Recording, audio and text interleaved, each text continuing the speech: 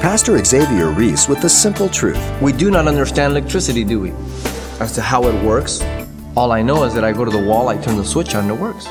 But I depend on it. I trust in it. Probably the majority of us, even men, we don't know how our car works, yet we not only believe in it, but we put a dependency on it. How much more should we believe in God, though we cannot see Him, nor always able to understand Him or His ways?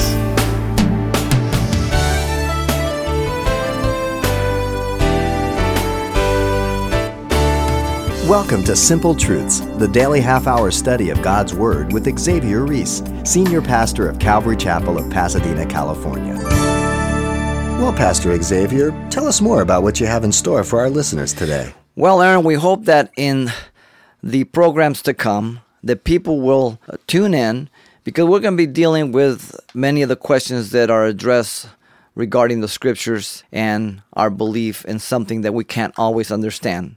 We're going to show the chance probability of the Scriptures being what they are, the perfection of them to the T in prophecy, manuscript evidence, and questions such as, I can't believe in something I can't understand, or I can't believe in something I can't see, or I can't believe in a God who would send somebody to hell. And those are legitimate questions, and there's legitimate answers for them in the Scriptures.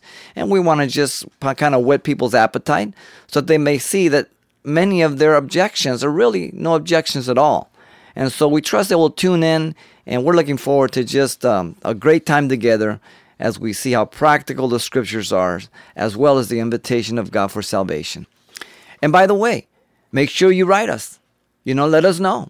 We've heard from some of you, but there's others of you that tune in and you haven't let us know that you're listening. Please let us know. We want to hear from you. You may have some question, or maybe just letting us know. So we're good stewards of the time and the money that God has given to us. We want to make sure that we're not just on the air blowing our own whistle, but that God is meeting your needs. So Aaron, let's get on with the studies, the answers that the Bible gives to each one of us for the doubts that we have. Yes, we do hope to hear from many of you. Now, you can send a quick email to simpletruths@ccpas.com. That's simpletruths@ccpas.com. Or if you wish, address your letter to Simple Truths, 2200 East Colorado Boulevard, Pasadena, California, 91107. And I'll repeat those for you again at the close of the broadcast. But for now, let's get right into our study he's called Excuses for Not Coming to Christ. Have you ever asked a person about their belief in Jesus, and then even had the opportunity to ask them to receive Him, to accept Him, only to receive some excuse that is mere smokescreen? It's very obvious that they're rejecting Jesus Christ. Now, I need to understand when that happens, that they're rejecting Christ, not me. Otherwise, I get mad, I get angry, I start bad-mouthing. So I have to realize that God has given them a choice, and God honors their choice. And if they reject, for whatever reason, I need to just continue to pray for them and leave it in God's hands, because I am not the Messiah, and I don't save anybody, and I can't convince anybody into the kingdom of God. But I cannot be fooled by the smokescreen. I need to understand that. One day Jesus told a parable of a certain man who gave a great supper and invited many, and his servants went out and they made the invitations and announced them, and one by one they began to give excuses, supposed reasons why they couldn't come. But if you examine those excuses there in Luke 14, you will realize that they were mere pretentious excuses, not legitimate reasons. And the bottom line, when people give their reasons, they are mere excuses that have no logical reason. Let me just give you the three that we find there in Luke 14. And one says the first said that he had bought some land and had to go see it. Yet who would buy land that first was not seen if it's worth the price? No one would. The second said he had bought 5 yoke of oxen and was going to test them. But who again would buy anything without examining it first? The third, as I thought about it, I've never heard a real good explanation why his excuse was not good. But he had just gotten married. He had just taken a wife, and he could not come. And the more I thought about it last night, I said, well, that is a lame excuse also, because all of us know that newlyweds can't turn down free meals. So mere excuses. Mere excuses. Now, the indication of the parable is that the Jews had rejected and dishonored God through their flimsy excuses of refusing to accept Jesus as the way to God. That's the message of the parable. People's excuses today are no different when they refuse to accept Jesus Christ. And you've heard many in your lifetime. I have also.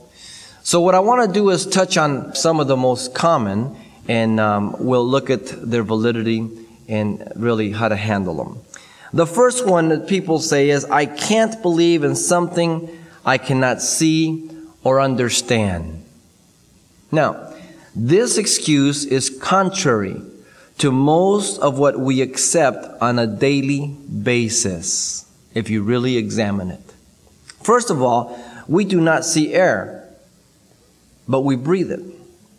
Now, some may say, but I can see the effects of air, that's why I believe in it.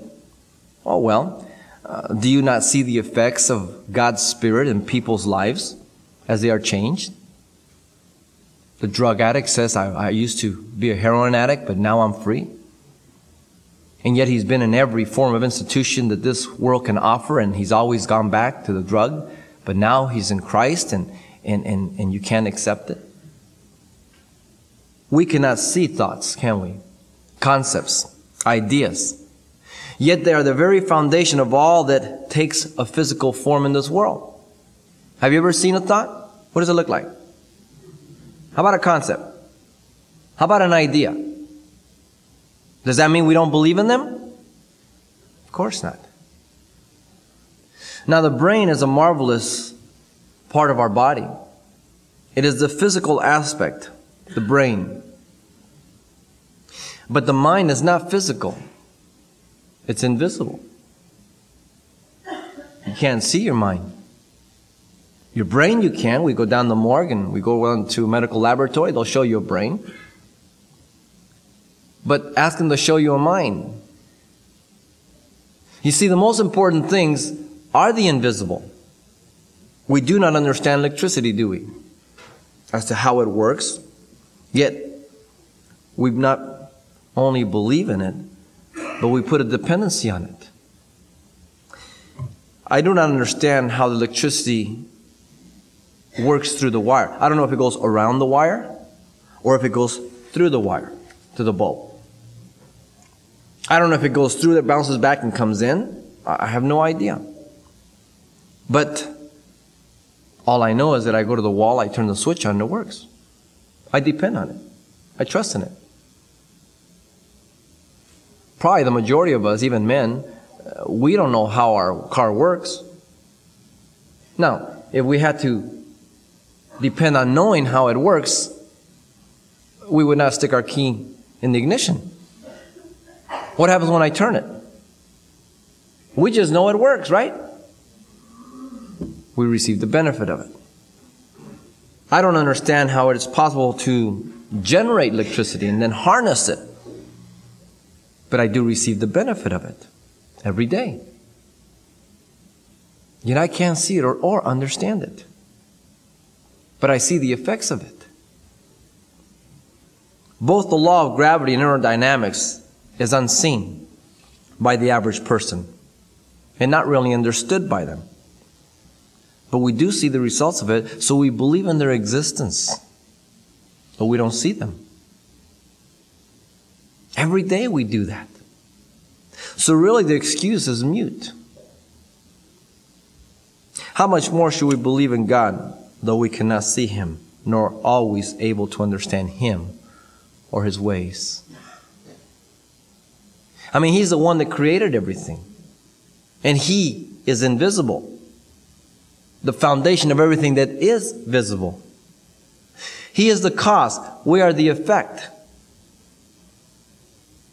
So you cannot believe that this place just happened. There has to be a cause. And then there's an effect. You know, even as Christians, isn't it incredible all that we do know about God? All that we do know for sure, as certain as black and white, because He has revealed it to us through His Word. But then even within the Word, there are many things that are, after a while, we don't know, do we? And there are some mysteries that we don't know absolutely. We know that God will do it, but we don't know how He's going to do it. We know that it will take place, but we just don't know when. But what we know about God is absolutely sure as an act of faith, not because we always understand it. Can you imagine God said, okay, I'm going to forgive you of your sins under one condition. If you can understand how it is that I can forgive you.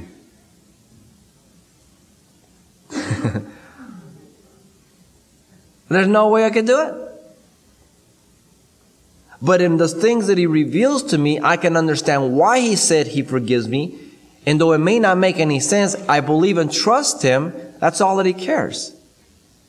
But it doesn't have to be understandable to me as I want to understand it. Because my mind is not His. My ways are not His, nor His mind. Now, some people don't understand algebra, geometry, or calculus. Does that mean that they don't exist? Does that mean that they're ineffective? Of course not. The fool has said in his heart, no God. Psalm 14:1. That's who says no God.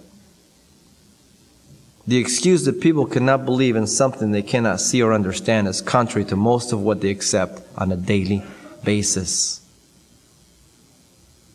It just is.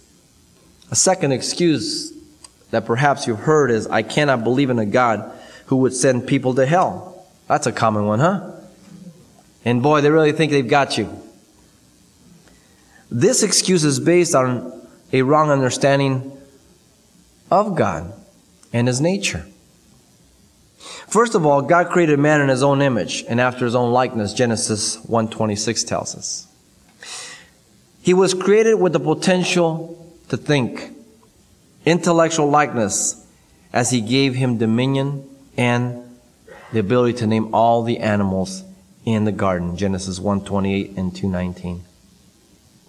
Have you ever thought how we have the ability to reason and think logically? Animals don't.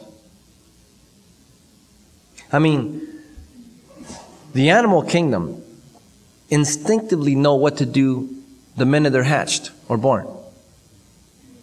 I mean, little turtles. And then they hatch, and those little suckers go straight to the water. Now, why don't they head the other way? It's a 50-50 shot, right? Why is it that not one of them ever misses it? Did mommy leave a message inside the egg? Now you go to the hospital, have a baby, they make you take your kid home. Okay? But the animal kingdom's different, a little different, isn't it?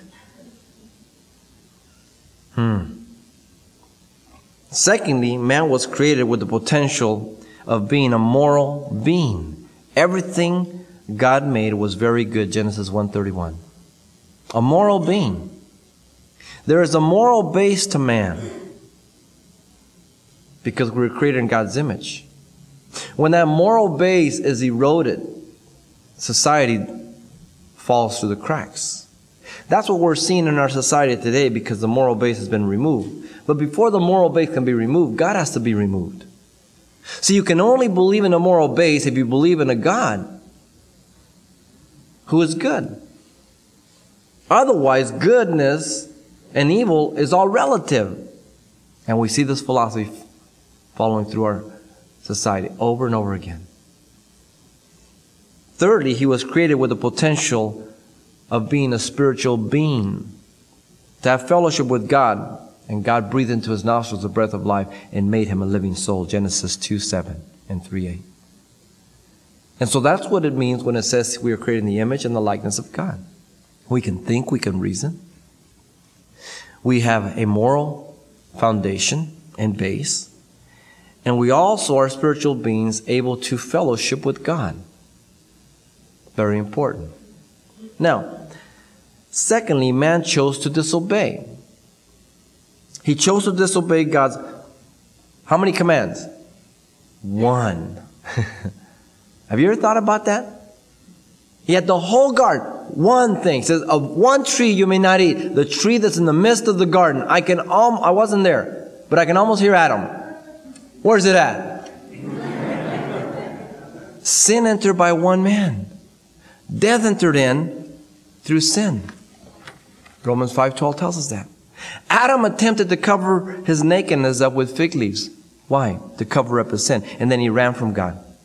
Why? Two reasons are given to us in Genesis 3, 7, and 10. Fear and shame. We try to cover up our nakedness of our sin and everything due to fear and to shame. We're afraid we'll be found out, and we're ashamed of what we've done. That's everybody. There is no exception. Now, thirdly, God made provisions for man to be reconciled to God once again through the promised Messiah in Genesis 3:15, the seed of the woman. A woman has no seed of herself. She has the egg. The man provides the seed. There you have the first promise of the virgin birth. If you follow it through with Isaiah 7:14 and all the way down into the New Testament, you know that it's Jesus Christ the Messiah. Now, God himself shed the blood of an animal, the very first sacrifice, to cover their sin and to cover their nakedness in Genesis 3:21. God was the cause. The repentance was the effect. God was the pursuer. They were those who were being pursued. Very important. The God that we serve is said to be gracious, merciful, slow to anger, and abundant in loving kindness, forgiving iniquity, transgressions, and sins, one who relents from doing harm. He told that to Moses in Exodus 34:6. And this is what Jonah told God as he was angry because God forgave Nineveh in Jonah 4:2. Is this not why I said I wanted to go to Tarshish? Because you are a gracious, loving, merciful God who relents from doing evil? You see, it's a misunderstanding of God's nature. God is pursuing man because he loves man. Now, the forgiveness comes through repentance, which means to turn around. You're walking this way towards sin. God speaks to you. You repent, turn around, and you walk towards God now. So repentance involves acknowledgement of one's sinfulness and sins. If we don't acknowledge something, then we're playing games, are we not? And that's the hardest first step, is it not? That you and I have to acknowledge that we are sinners, that we are lost, that we are wrong and God is right. Oh, that's hard. I'm sorry. Do you know how many marriages, do you know how many lives would have been restored if they would have been able to say, I'm sorry? But how many people refuse to say, I'm sorry? I'm sorry is an acknowledgement of what you did is your fault and that it's wrong. But man has such a hard time, does he not? Secondly, repentance involves confession of our sin. I mean, it's good to acknowledge. That's a good first step. But you have to confess it. I did it. Remember David? Against you and only you have I sinned, Lord. Ooh. Good perspective. Sin is primarily and always, first of all, against God. Then against man, or with man, or against man. Very important. Thirdly, repentance is evident by restitution. Whenever possible. Now this is where you have to use wisdom. But whenever God would allow us to perhaps have an opportunity to confront somebody and say, listen, I want to ask you to forgive me for the things I said about you or the things I did to you or whatever it may be. And if God opens that door, I think it's tremendous. We should do that. But there are other times that for us to do that would be to cause more pain and harm and even open a whole can of worms. So we have to use wisdom on what we do, right? But also, repentance is evidenced by the abandoning of my sin. If I do not abandon my sin, then I really have not repented. If you used to drink all the time and party and you're still doing it, then you haven't repented. If you used to take drugs and you're still doing that, then you haven't repented. If you're living the same lifestyle that you did before you said you're a Christian, you're not a Christian. You need to understand that. There needs to be a change. You see, repentance brings forgiveness of our sins, but on the negative side, it doesn't remove the consequences of our sin, does it?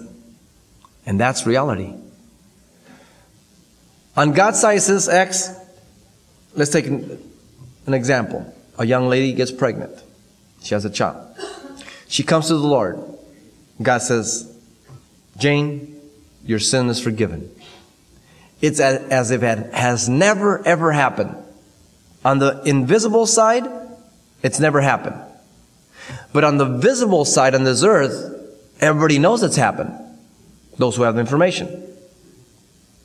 And nothing will ever change their mind.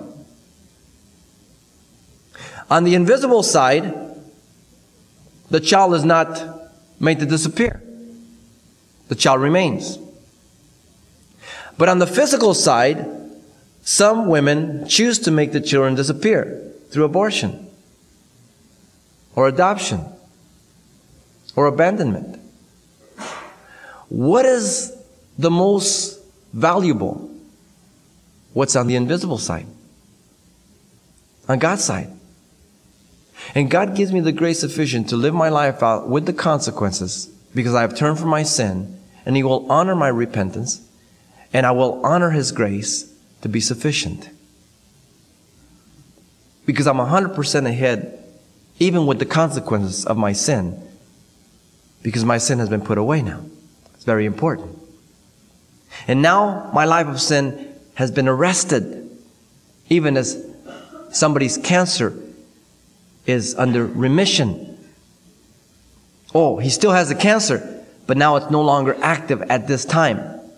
Oh, there's still sin nature in me, but it's no longer active inside. And so I can move on in my life. I need to understand that. The only person that will end up in Gehenna, Gehenna is the ultimate place where hell will be sent, is the one who rejects Jesus Christ as the only provision for salvation. That's the only person who will end up there. Now, Jesus said, I am the way, the truth, and the life, and no man comes to the Father by me in John 14:6. You give that scripture to anybody, because you know the argument again.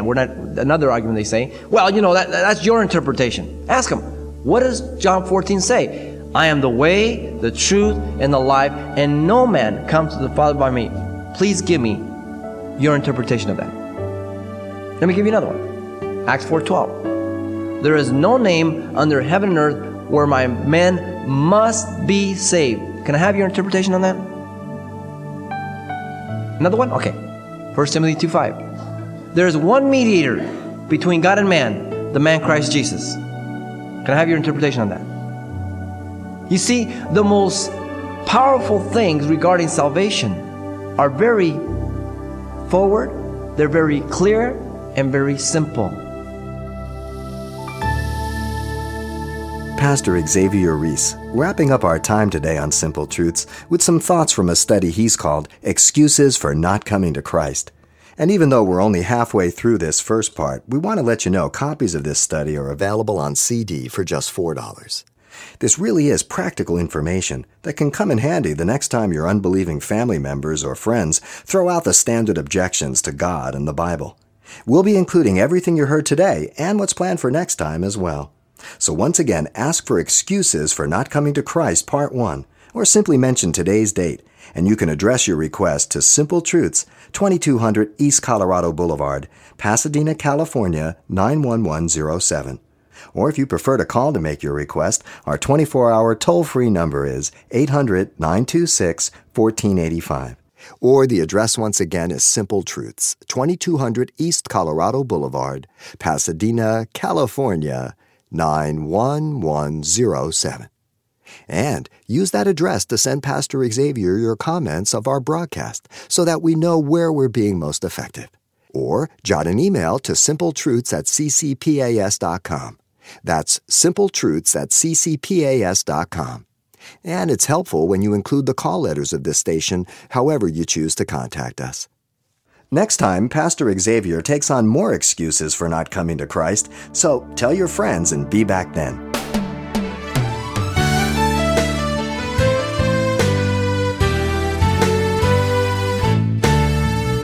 Simple Truths with Pastor Xavier Reese, a daily half-hour broadcast, is a radio ministry of Calvary Chapel of Pasadena, California.